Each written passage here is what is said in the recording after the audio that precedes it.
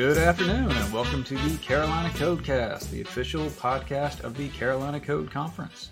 With me today is Christina Roberts. Say hello, Christina. Hey, everybody, and thank you, Barry, for having me on. Thanks for being here. So what are you doing these days?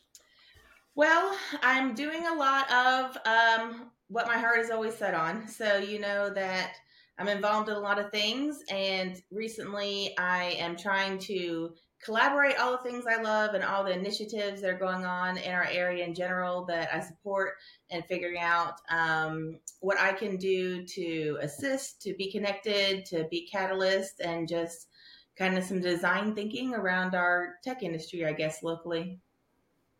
Nice. Well, and so you were definitely busy. The most recent thing that I saw on your LinkedIn was that you are now the chairwoman of the board of the Agile Learning Institute. Is that correct? That is, and I am so honored to be in that role. The Agile Learning Institute is amazing, and it's filled with absolutely amazing people. So the fact that they would ask me to be in this role is just a complete honor.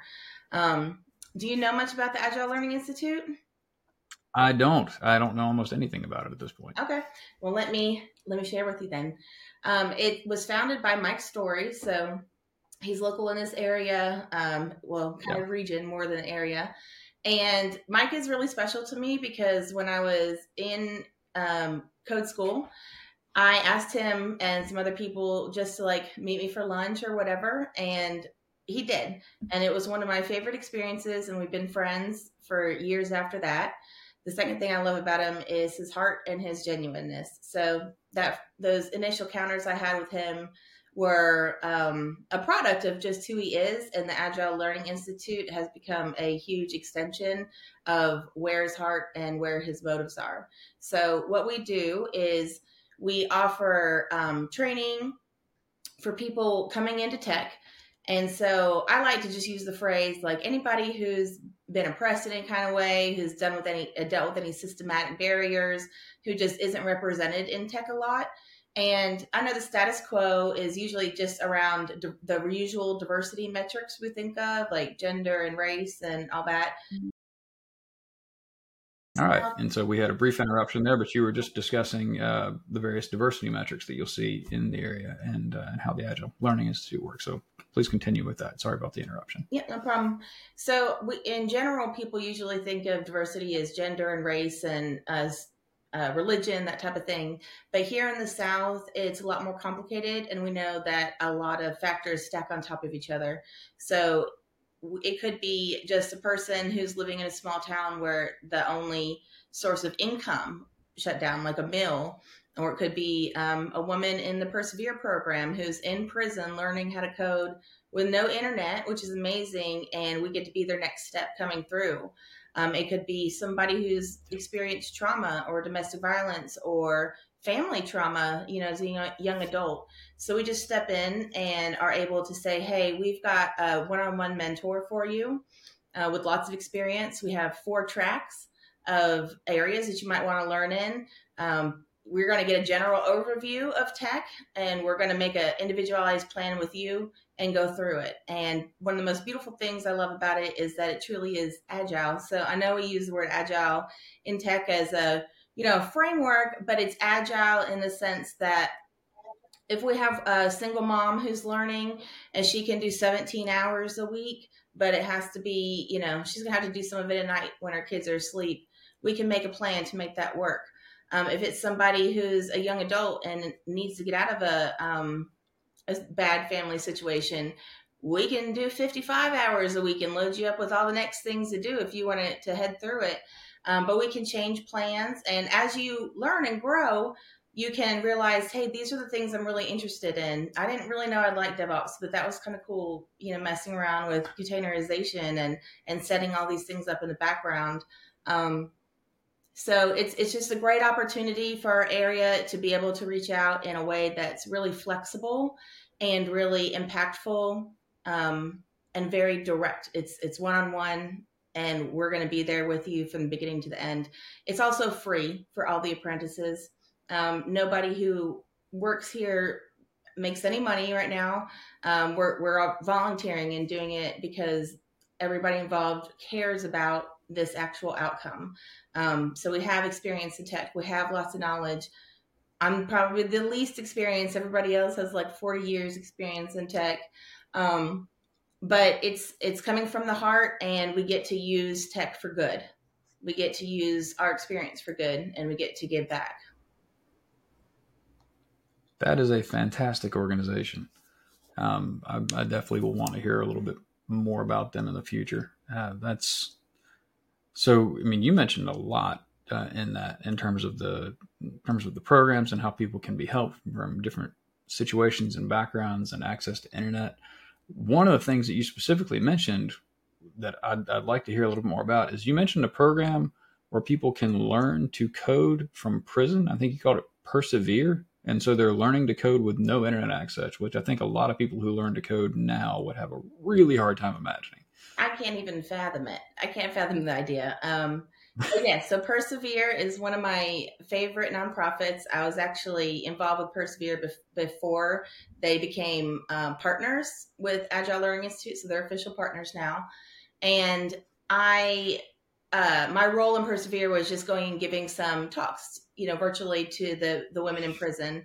I started with a group in Tennessee. Persevere actually opened last year at the Columbia prison.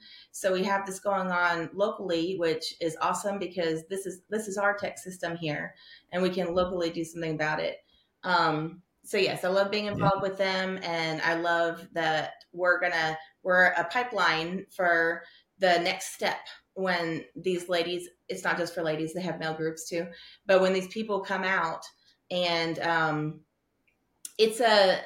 if you really put yourself in their situation of what it would feel like to be coming out of prison, the world's totally changed. You probably have self-doubt. Everybody has self-doubt coming into tech, but it's just a whole different mindset. So not only to be able to be here and say, hey, this is how you do JavaScript. This is how you make a website. This is how we build a back end. We also get the opportunity, which is an honor, to in those moments say, everybody feels overwhelmed. You're doing great. You have a skill that not a lot of people have. You have a path here in tech, in whatever kind of job area you want.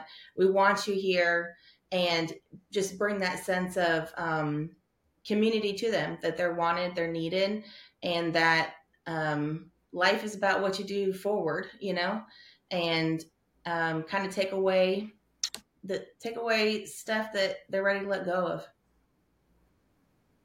Yeah, absolutely. I mean, I honestly can't even imagine what that must be like. It's really hard to get in and get your first job, period.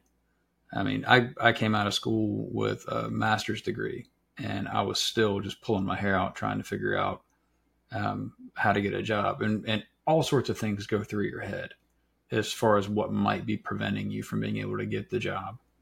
And whether it's I don't have 5 years of experience in this specific thing that was listed on a resume, because we've all gone through that at some point eventually. But what I definitely learned is that just getting that first job is probably the most valuable thing, because once you got the first job, it doesn't matter if you're taking that first job for absolute minimum wage peanuts.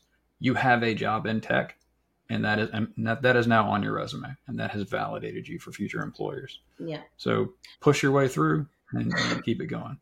I agree. I am gonna not argue, but I guess share my opposing view, which I know you mean it well, but I don't agree with take it for peanuts in tech, especially when most of the people we're going to be working with are kind of marginalized anyways, or tend to be. And so I think it's important. I just meant for the first job. Yeah. Just for the first job, not forever. Just for the first job, but don't take it for $10 an hour, y'all. Don't do it. But my first real work in tech was charity work for free for an organization, and that built up my resume. Yeah, and so, I love that. And there are definitely ways to.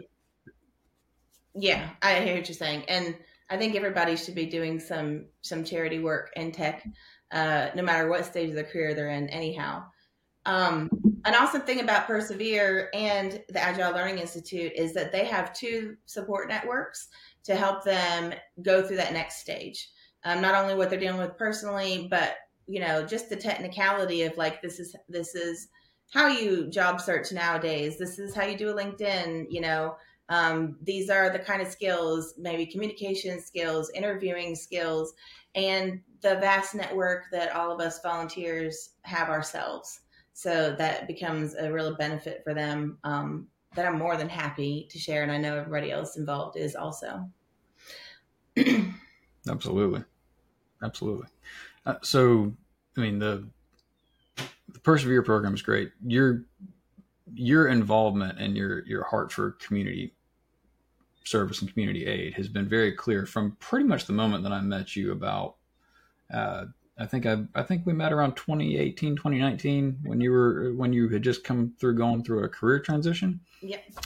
And I know almost immediately you were involved with an organization called Women Who Code. And you've been a real prominent voice for that group in this area for a long time and really raised awareness about that group, along with Pamela. Mm-hmm. Talk about that a little bit. I mean, what got you involved with Women Who Code, and tell me a little bit about that organization. Yep. So Women Who Code will always be at the center of my heart. It is not just one of my favorite groups, but it is part of who I am in a lot of ways. So when I first learned or got it, when I first was coming into tech, I found out that meetup.com existed, and I went to 2 different kinds of meetups, maybe 3. So I think I went to the civic hacking meetup, and then I went to a Women Who Code meetup, and maybe a Python meetup. I don't remember the third one. But after going to that Women Who Code meetup, which I was terrified to step into because I thought, I don't know anything. These ladies are going to be, literally just bashing on their keyboards and creating amazing things during this visit. And I'm going to be sitting there. And instead, a memory that I always have is walking into the building and hearing Pamela laugh. Which Pamela has a distinctive laugh, a great laugh. It fills up the room. And I remember hearing her laugh and looking around, and everybody was just being themselves and enjoying the company. And from that very moment, I realized, okay, I can belong here. I can let go of some of these weird false expectations I had, and I can reset them now. And since that first day, they welcomed me with open arms. They've listened to my ideas. They've let me, put myself in positions to just do what I thought needed to be done and bring it up. And it's been life-changing for me. And it's been life-changing for a lot of other people. So Women Who Code is not just so we can gather and talk about our social lives or what's going on in our jobs, but it's actually a vitally important organization because women do go through some different experiences than men in tech, especially because of the ratios there, and societal conditioning. And it's by no means a place where there's complaining about guys. It's super rare to have anything like that come up, but it's just a place that we can say, hey, you can do this. I have some experience in this area. Let's talk about it. What are your ideas? How can I help you grow? Be a feedback board for maybe situations people are going through or deciding what their next move is, and making a community where we know that we're safe isn't the right word, but that where we know we belong within the greater community also, and how we as women here can plan our impact on the greater community, not just for us, but for, to have it spread out and fan out. So, as you know, COVID shut down a lot of the action with groups. So we've had a revitalization lately, and a lot of new members, a lot of great meetups, a lot of learning, and so I became a director at Women in Code along with Kara and Pam, and we had a bunch of new people step up as leads. So like Jen Bauer is blowing things out of the water, putting stuff up all over the place, running ideas. Carmen is amazing. Also, Emily, everybody knows Emily Blitzstein. Like, we're just coming together and coming alive again. And I think it's going to be even better than ever because everybody's excited and everybody wants to give back. And so Women Who Code is available on Meetup. So do you know when the next one's coming up? So actually we were having an in-person lunch on Friday, the 17th of November. So okay. This episode won't run by then. But. Yeah, so that'll be gone. But just as an example, we're going to meet up for lunch, and then we're all going to the demo day at the Code School to support them. So that's just an example of how fantastic. we go out into the community as well in general. But we have about 2 online events a month, and then we try to have one in-person event per month. So the onlines are maybe some just talk. Sometimes it's technical rundowns through a product. Jen loves Postman, so we've had some amazing Postman videos. Panel discussions. Nice. We do some group hackathon type things. So no matter what level you're at, no matter if you want to be an actual like developer or a product manager or whatever area in tech, we have tech writers who are in there. It's just a beautiful collision of thoughts and energy and a place for learning and belonging. So yeah, check us out on meetup.com for Women Who Code Greenville. We also have, if you just do Women Who Code Greenville /network/Greenville, we have an official page there as well. And then we have great. I'll include the link in the show notes. Yeah. So yeah, anybody's welcome to come join our local Slack too. That's where we have the most fun. All right. And so you mentioned, at the one coming up on the 17th, that you're going to the demo day for the Code School. Mm-hmm. You're talking about the Carolina Code School, which I know you went through as part of your career transition as well. Always have to give the disclaimer: the podcast and the conference are not associated with the Code School. It's just a happy naming coincidence for the Carolina Codecast and the Carolina Code School. But so talk about the demo day. So what happens at the demo day? What's the Code School experience like for somebody who's gone through it and then completely transition into an amazing career like this? Yeah, so there's 2 points of view from the demo day. One from the developers who are showcasing their project that they worked really hard on and are excited about. And then there's one from our amazing community that comes in and supports them. So I'm going to talk a little bit about the second side. And then we'll come back to going through those type of programs and that experience. So absolutely. When these adults, these amazing people who have just put aside their life, made a huge commitment, more than people realize they've made, gone through a huge transformation and have worked so hard and come up with this final project, right? They're ready to display it to the community. And our local tech community is so awesome. The more the years go by, the more I realize how much our local community comes in to support these people, to genuine, and not just to be there to support, but they're genuinely looking at what their projects are. They're interested in their ideas. They're interested in the new tech they used. They're interested in talking to them as people, not just as developers. And most of our local leaders come to those. You come to them. Jeremy Wright comes to them. Yeah. Joel comes to. Those are the people I see every time. Of course, all the people included in Build Carolina, a lot of the local tech companies around here, they just always come out to be part of it. And the biggest takeaway for me is that is the, hey, we're the tech community and we have open arms for whatever you want to bring to this community here. It is to help them find jobs or internships and all that. But that inclusiveness, I think, is the biggest takeaway from that day that our network provides for them. Absolutely. I mean, I've gone in there with the goal of hiring on a few occasions, and it is really, really competitive for those graduates at this point. Mm-hmm. They're so well known and so well advertised that you go through and you see these projects and you see these projects that the students were putting together in some area of industry that they maybe had previous experience with. And I think that's actually been one of the most fascinating things to me when I've been there, because it is one thing to take somebody who was a student who came right out of high school and went to college and said, I have now learned all of this theory and programming stuff.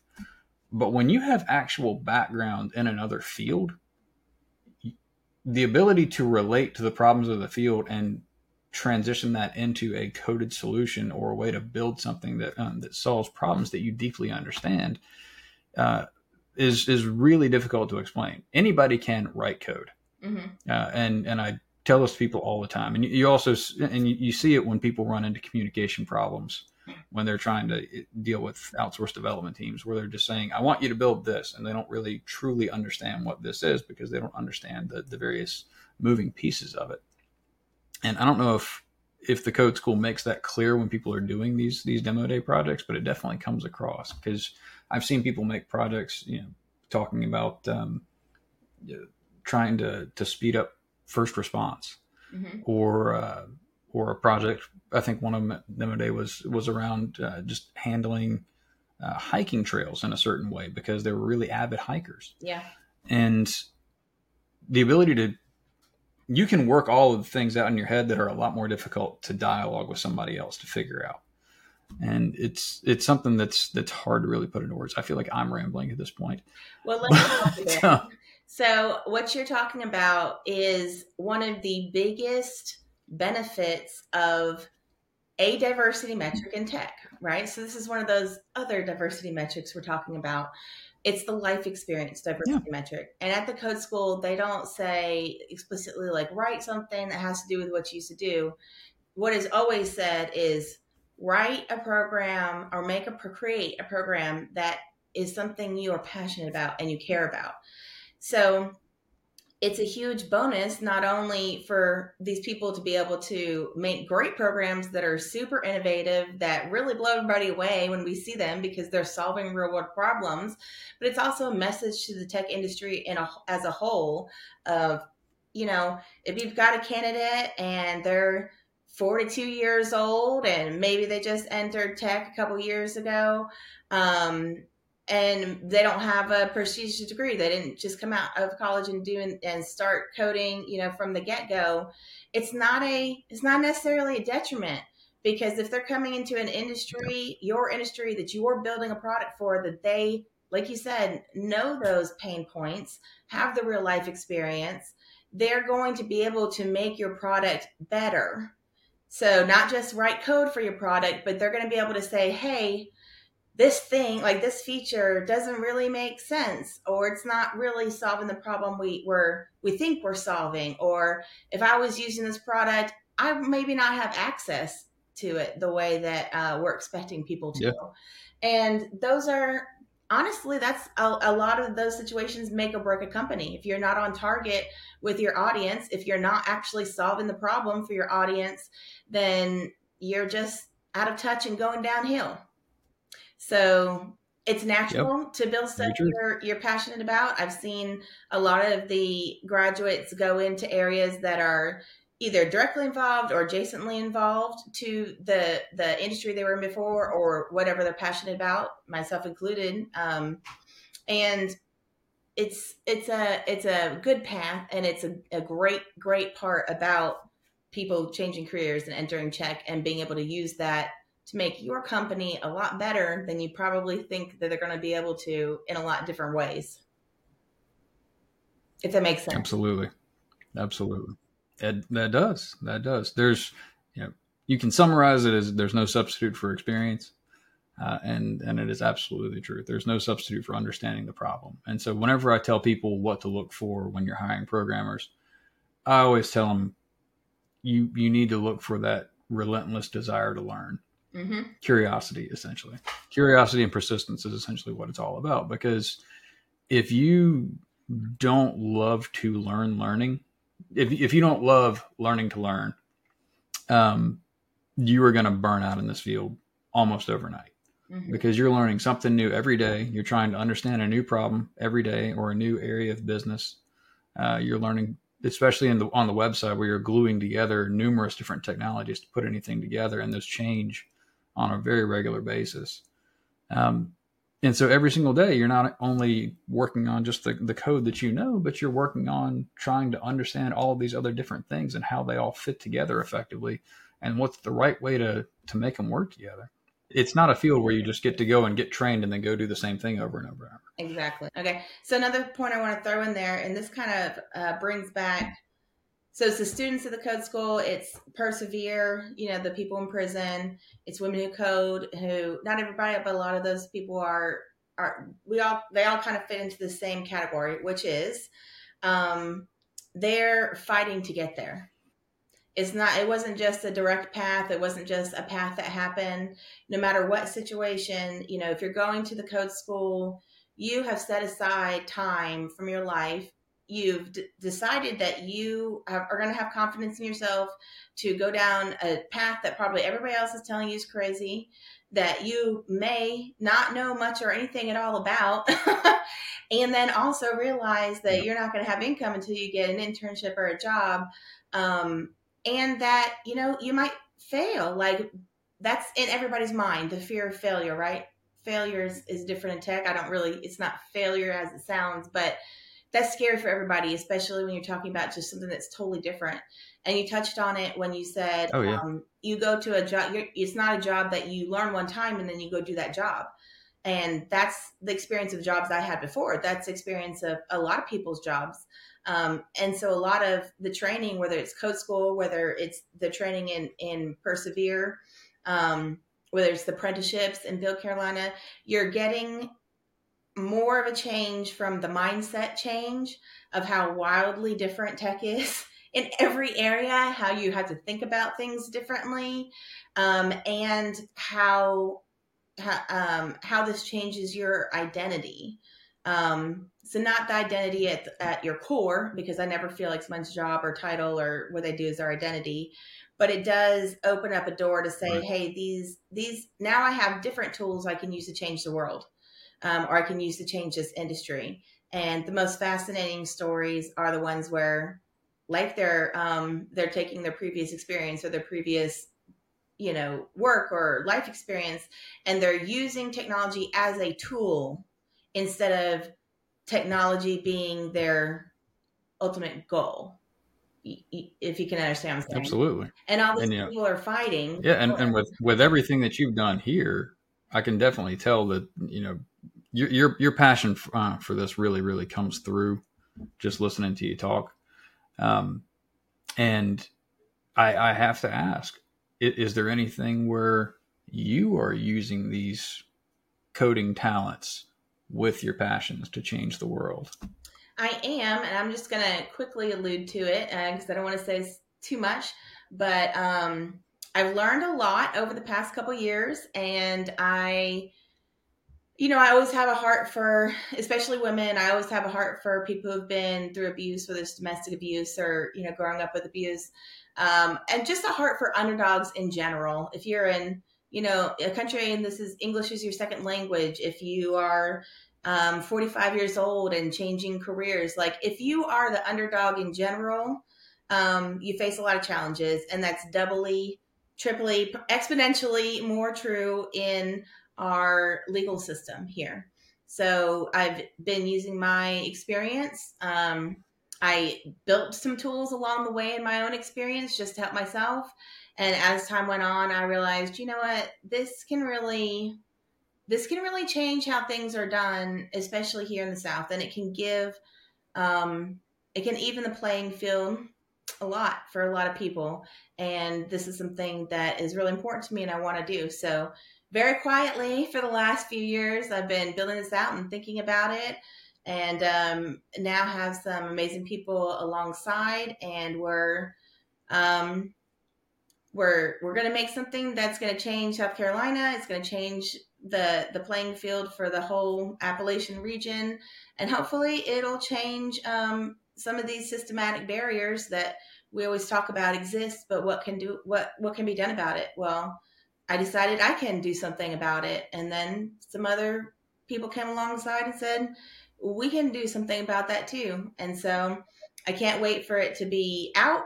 We have a lot of support within the community already. A lot of feedback that, from these systems, yes, this will change things. And this will do something about what we all say to each other, that you just can't do anything about it. It's just the way it is. So we're challenging the status quo, and it will not be the way it is for long. And I'll definitely come back and tell you all. I cannot wait to hear more when you're able to say more about it. But thanks for giving us a preview there. We'll definitely have you back on the show whenever this thing launches. Yeah. Because I know, I'm sure our listeners are going to want to hear all about it. I know I will too. There may even be a conference that wants to hear a little more about it. But, well, sign me up. There we go. So you're no stranger to speaking at the Carolina Code Conference. You actually spoke at the 2019 event that was over at the next building. I did, and I think at that point you were talking about internships, right? I was. So I don't remember exactly the date of the conference, but I think it was after I had been out of code school, and probably after I had gone through the internship with DeMartian, if I'm correct. Yes. You had a very short internship with DeMartian, because, as I've said before, you were pretty relentless. And so the DeMartian internship program, we pulled in 4 interns, including yourself, and it was basically summer job experience for some projects that we had to work on. At that point in time, there was no long-term position. And so we encouraged y'all to continue applying elsewhere after the 3-month period was over, but that it should be some good experience building work. And I think it was right as you had, I think you were still, it was right towards the end of it. I want to say it was around sometime early in July that year. Yeah. But yeah, you had either just finished up, but I remember you were a big advocate even then. Like you were just coming out of the code school, just starting in tech, and you were getting ready to go start your first big full-time job, and you were already advocating for other people to come in and what companies could do to start internships to help get people off the ground when they came out of the code schools, or when they were going through these career transitions. And that was one of the things that kind of stood out almost from the moment I met you, just because there was no stopping. I mean, it was go, go, go, help, help, help all the time. And that's been the case for the last 5 years. And it's been really impressive to watch. But so, you don't have to talk about what you were talking about at the conference for the internship stuff, but you went through a pretty significant career transition. And would you like to talk about that at all? Because I always thought you had a really incredible story. Yeah, I will. I want to just talk about one point first, though.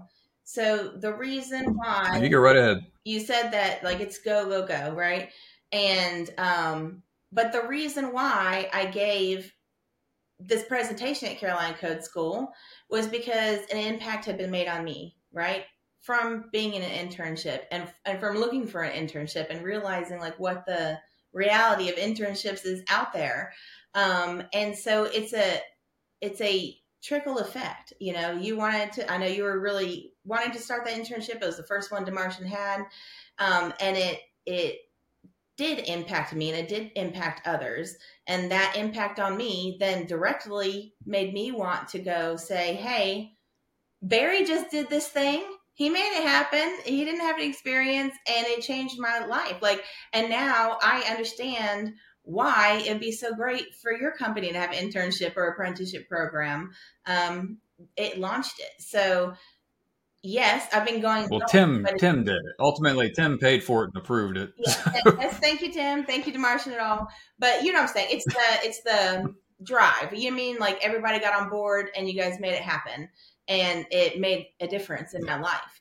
And so, yes, then when you get given to and poured into, you want to give back and pour back and encourage that ripple to spread. In this case, it's, hey, other people need internships because it's awesome. We need internships that are not just for college graduates. Those internships are awesome, but this is a different situation, and absolutely having the internship, Chuck, I love Chuck. I would love Chuck forever. He gave me one of my greatest inspirations because he's genius and he's awesome. He was an older career changer. And I got to just do it. I got to be a dev at interning, and because we weren't competing for a position, that was great because it let us just to discover and try things and, do our best and work our best and use a lot of new technologies. But it was that needed next step of figuring things out and kind of figuring out my place and how things worked out, outside of code school, more towards the corporate side. So totally invaluable. Um, so yeah, so I guess we're kind of talking about my career in tech backwards. But No, no, look, we can go at this any way that you want to. yeah, I mean, well, the reason that I'm passionate about internships also is just because, at my first internships, I had people really pour into me.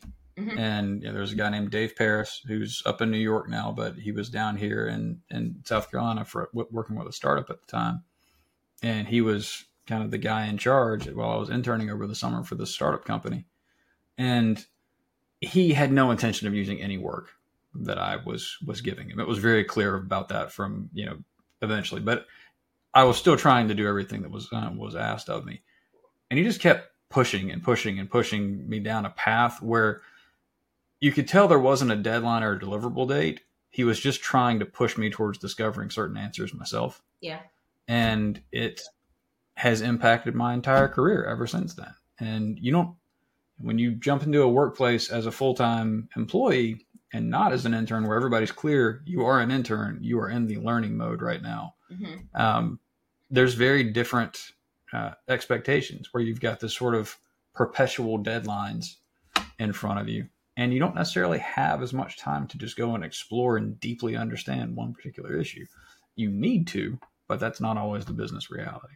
Yeah. But yes, so as far as your story with the internships, one of the things that I still wish we had is I remember I got to give you some SQL drilling right before you left. And I wish that I had whatever that game plan was that I set out for you, because I have tried to recreate it because I wanted to just publish it for anybody else who wanted to learn SQL well. Because I remember I pushed you pretty hard on the SQL stuff.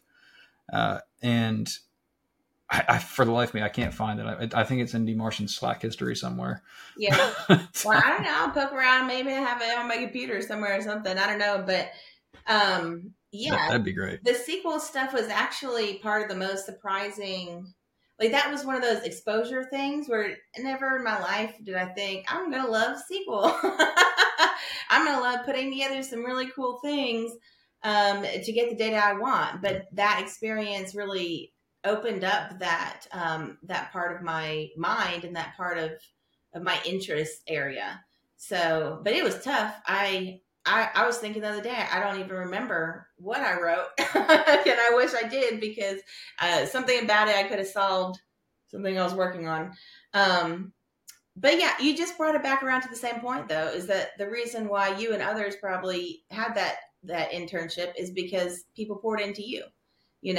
I did the talk because people poured into me, and people all around me in this community have continuously poured into me.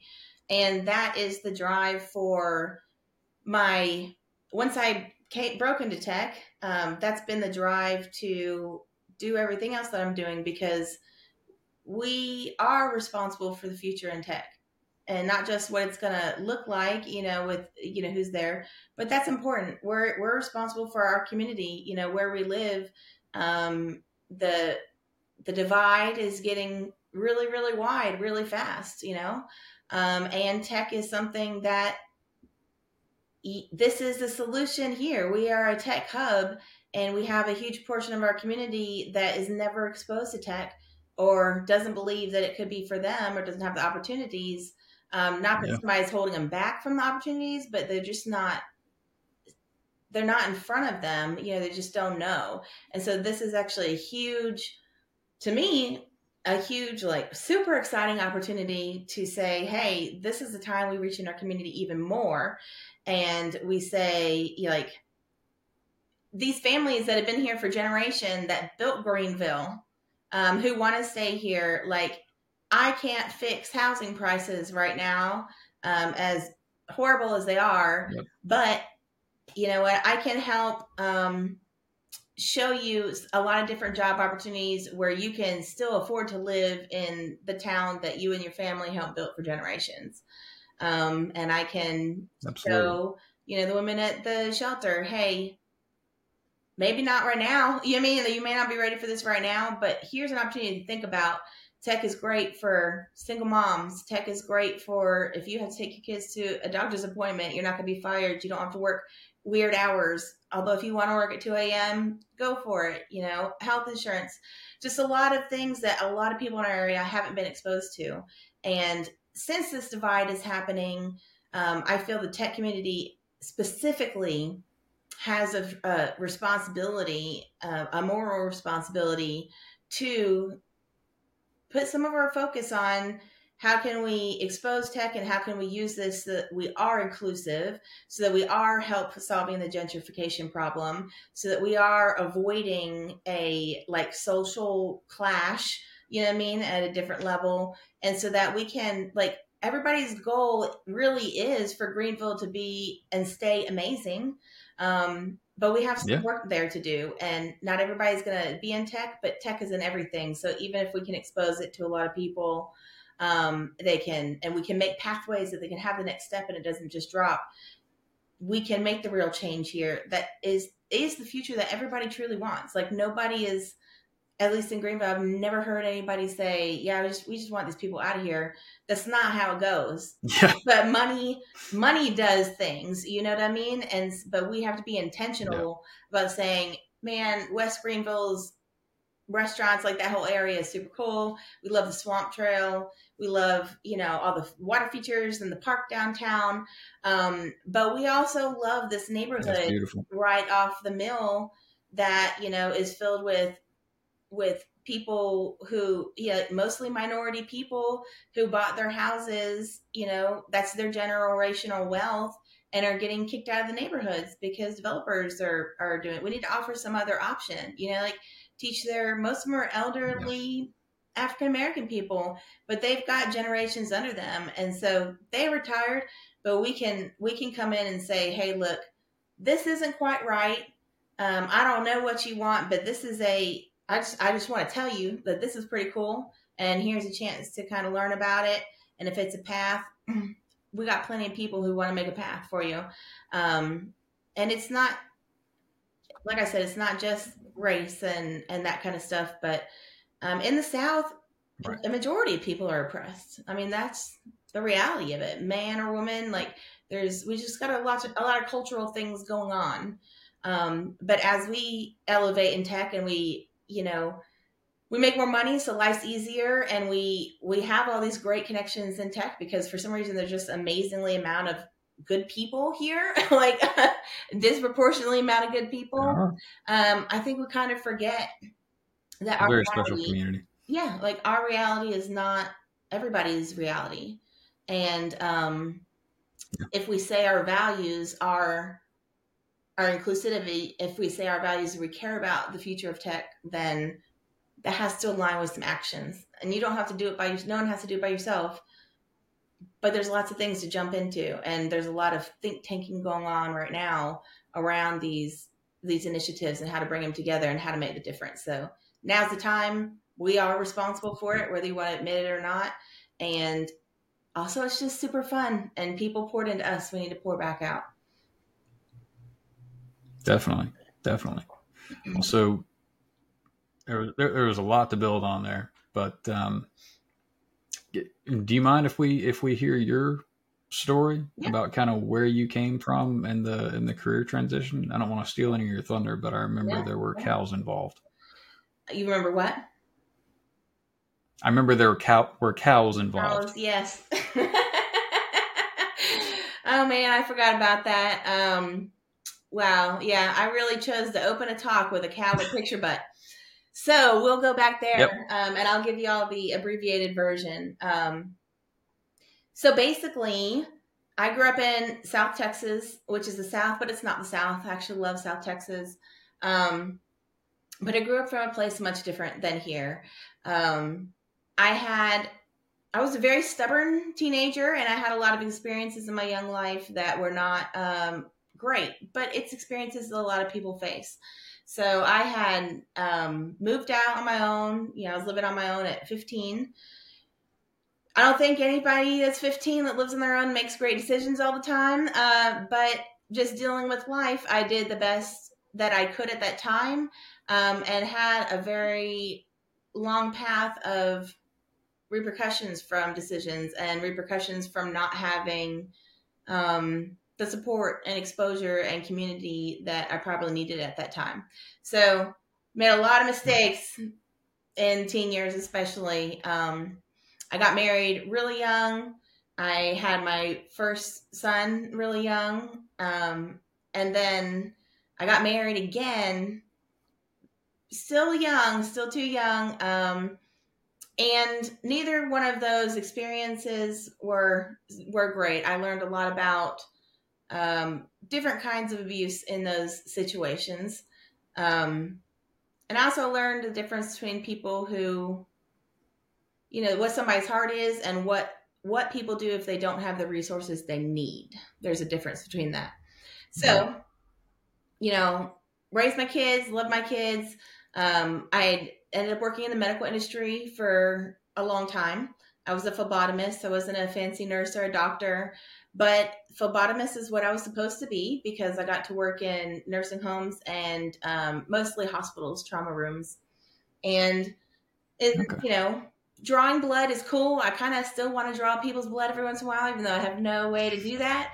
But what that experience really I'm not sure how to take that, but okay. yeah, it's just it's only if you draw blood. It's something we talk about amongst ourselves. It's so weird, I know.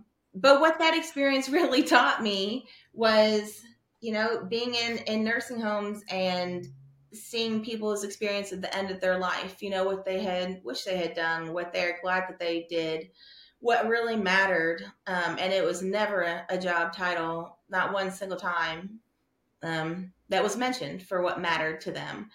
Maybe what they did within their job or the impact, but it was never their job. And then moving on to hospitals, I worked a lot in the emergency room, so and the trauma. So it was a trauma is part of the emergency room, but it's where the real serious stuff comes. Like you're having there's a car accident. Like if you're coming into the trauma room, there is a substantial risk you may not make it out of that trauma room. And that was very interesting for me because I learned a lot. Everybody else in the trauma room had a very specific job. They had to do that job to save that person's life. I had to get blood. That was a specific job, but I had to wait for my spot. And then when I saw my opportunity, had to jump in and get the blood. But what happened most of the time is that in that waiting, in those moments where people thought they were going to die, they weren't saying, give me a CBC or check my spleen. They were calling out, can somebody hold my hand? Can somebody tell me what's going on? Can somebody pray with me? And you learn a lot when you're with another human who may or may not make it, but all they want is that personal connection, right? In one way or another. And that changed me. Even just in the emergency room rounds, I did more praying with people, which I'm sure probably would have gotten me fired from the hospital if they knew it, but I did it anyways. And you learn a lot about, you know, praying isn't just what you thought you would be praying for. But outside of praying, just expectations in general, like what do you do in this moment? You know, crisis moment kind of relates to like, okay, we're being attacked in the tech world or whatever. They're all crisis moments. And it taught me how to stop and assess small actions, what's most important, and go make a plan. So all that brings me to, I was working in the tech field. I somehow ended up with 2 brick and mortar stores, which were before everybody found out about buying like whole Amazon trucks or Hammocks trucks or whatever, and making all these bin stores. I opened up a store that used that, you know, buying truckloads of stuff that were, you know, mostly fine, mostly just stuff people returned that was fine. Some of it broken, and then auctions and all that kind of stuff. So thought I was making a store. The store really started because I was trying to find a dresser for my kid, but I was making $9 an hour at the hospital. And I literally couldn't find a dresser anywhere that was less than like $150. And I said, this is ridiculous. Saw an auction, stopped, and bought a pallet that had a dresser and a bunch of other things on it. I was like, okay, well, I got my dresser for $10. You know, we got to get rid of these other things. And that just spiraled into, okay, there's 2 stores. The stores made no money at all. I want to make that very clear. They made 0 money because we quickly got involved with the community. So there was a group called Sea Haven down there that was for homeless youth. So homeless could be crashing on a friend's house, crashing on their couch, going between family members, literally homeless.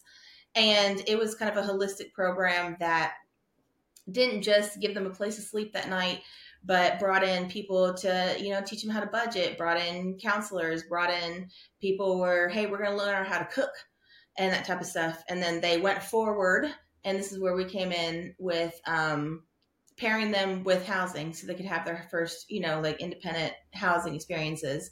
And so we got into like, hey, here's a couch. You need a dresser? I got your dresser. It's special to my heart, etc. So that also told me a lot about people. Like this whole story is learning about people, right? And their different situations. Absolutely. So the store was happening, and my dad had a massive stroke.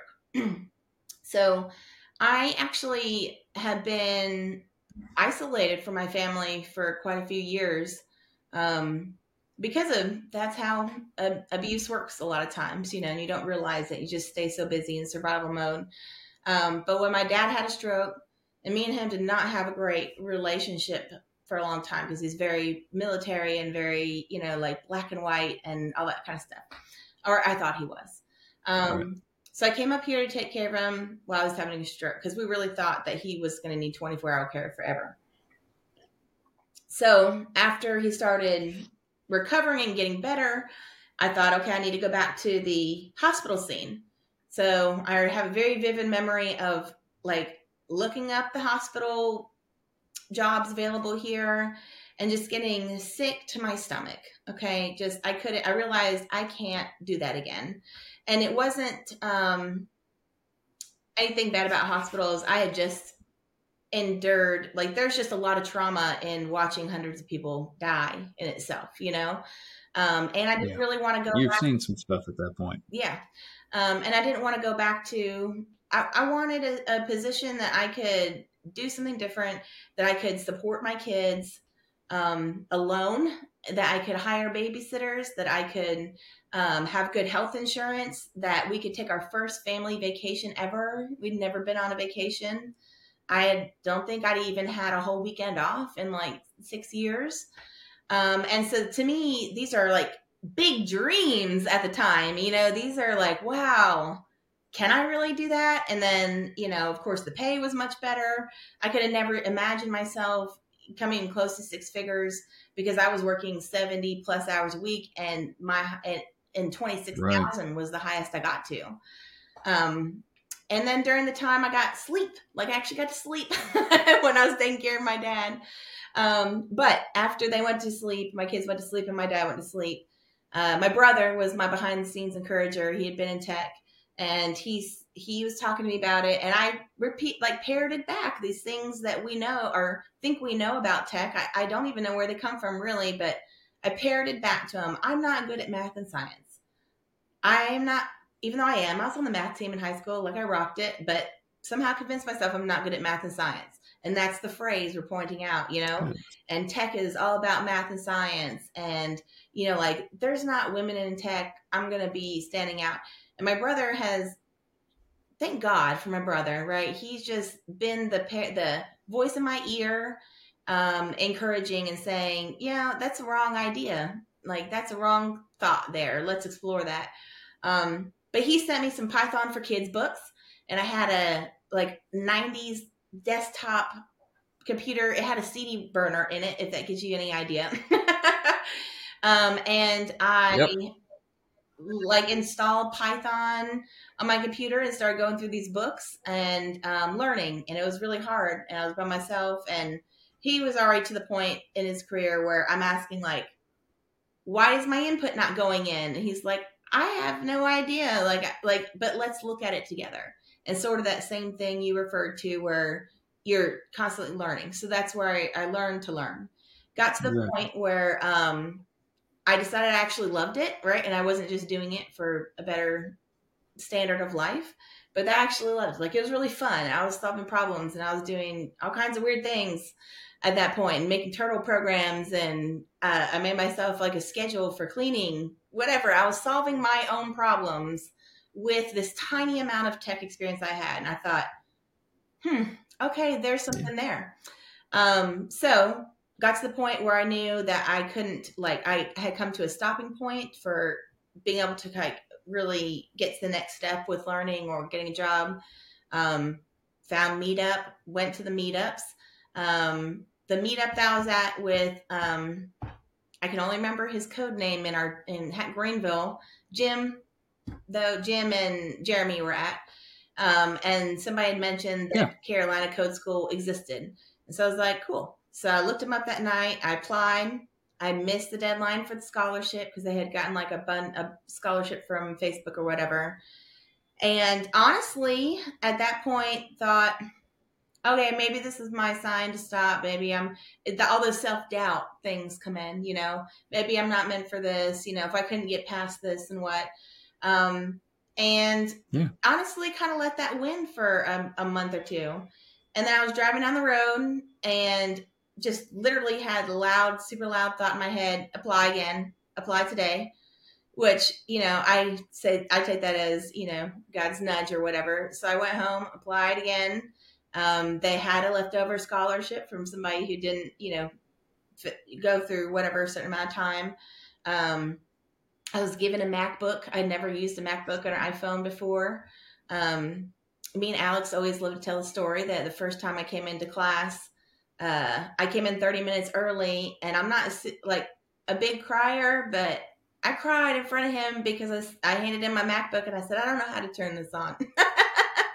I literally had never seen the power, like the bar. I'd never seen the power button. Like, I was devastated before it started, but things quickly changed from there. And Code School, I did the 2-week class for front end, and that gave me that confidence that, okay, I can do this thing. This is fun. I may not love Jeff front end, but I just made a website about shoes and cats, and that's pretty darn cool.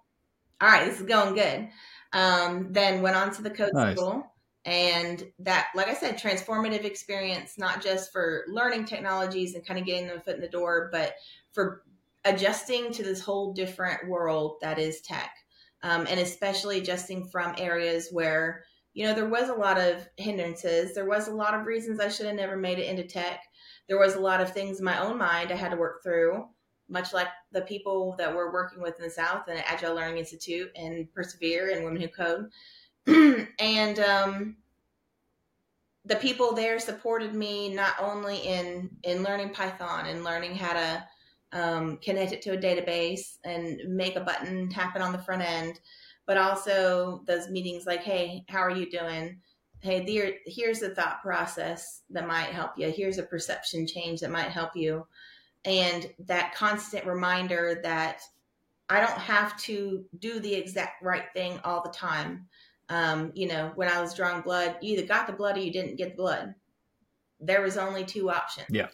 And in tech, you don't ever get anything on the first time, like ever, unless it's a one-line code. Like, if you do, it's a warning sign. Right, exactly. Like, you should be suspicious. So just going through that, how hard it was to go through the process to adjust my mind on the work side to tech, because it's like speaking a different language, but you have to use your elbow. You know what I mean? And it has to turn purple or something in a lot of ways. Our brain doesn't work like that, it feels like.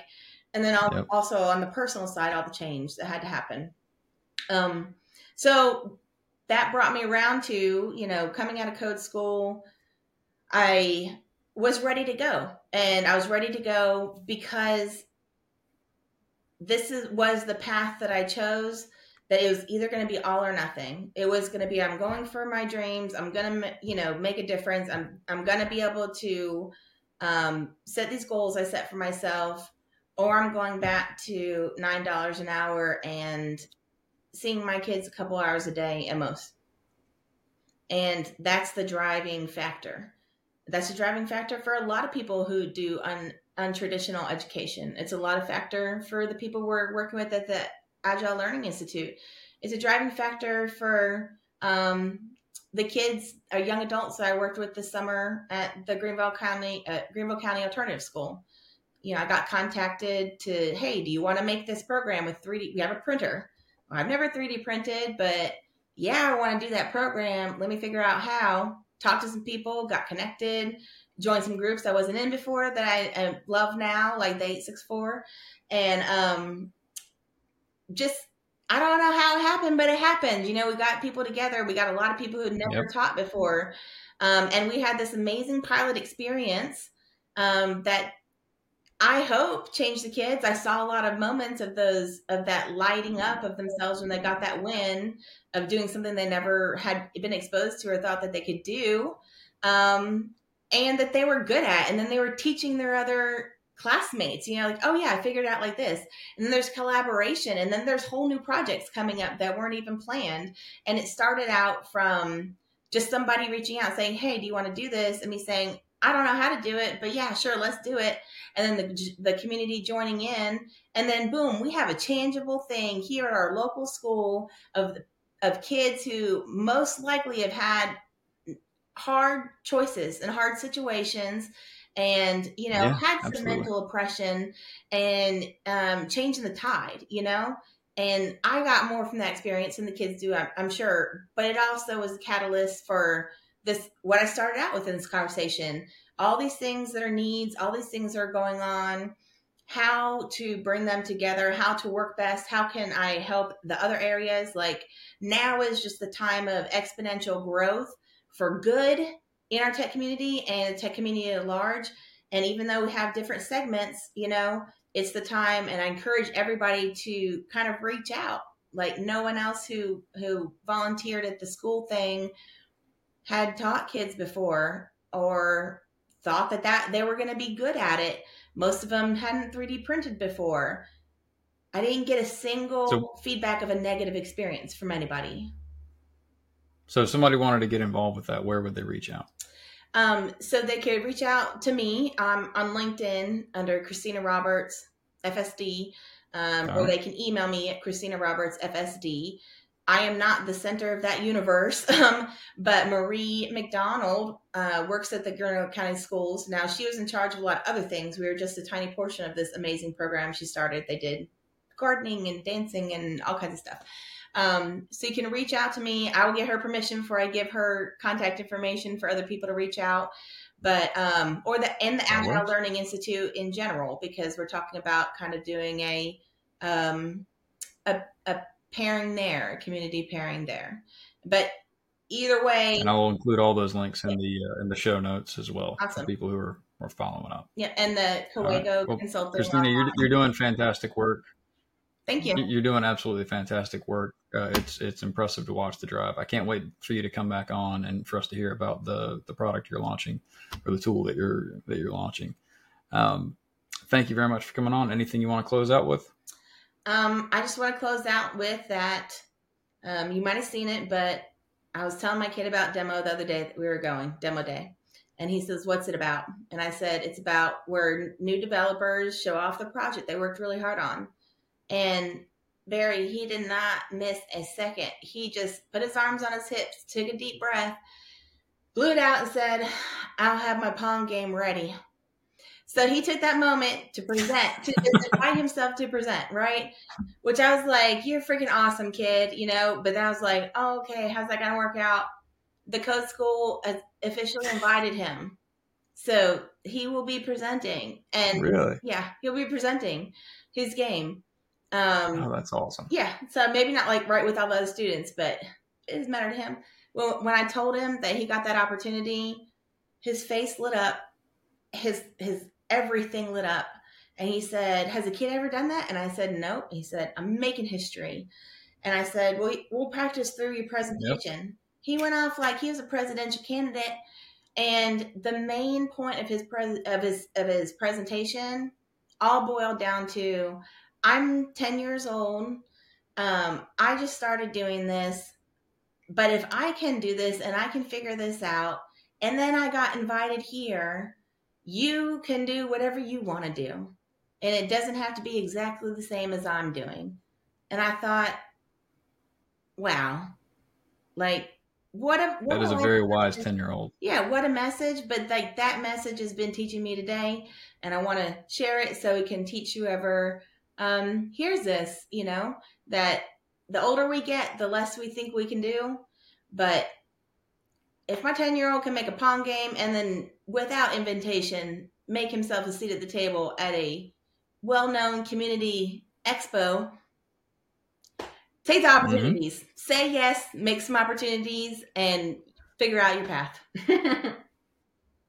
Absolutely. All right. And so I'm going to close out. I got to give the episode-wide shout out to Herd Media. Thank you for helping me get this podcast put together.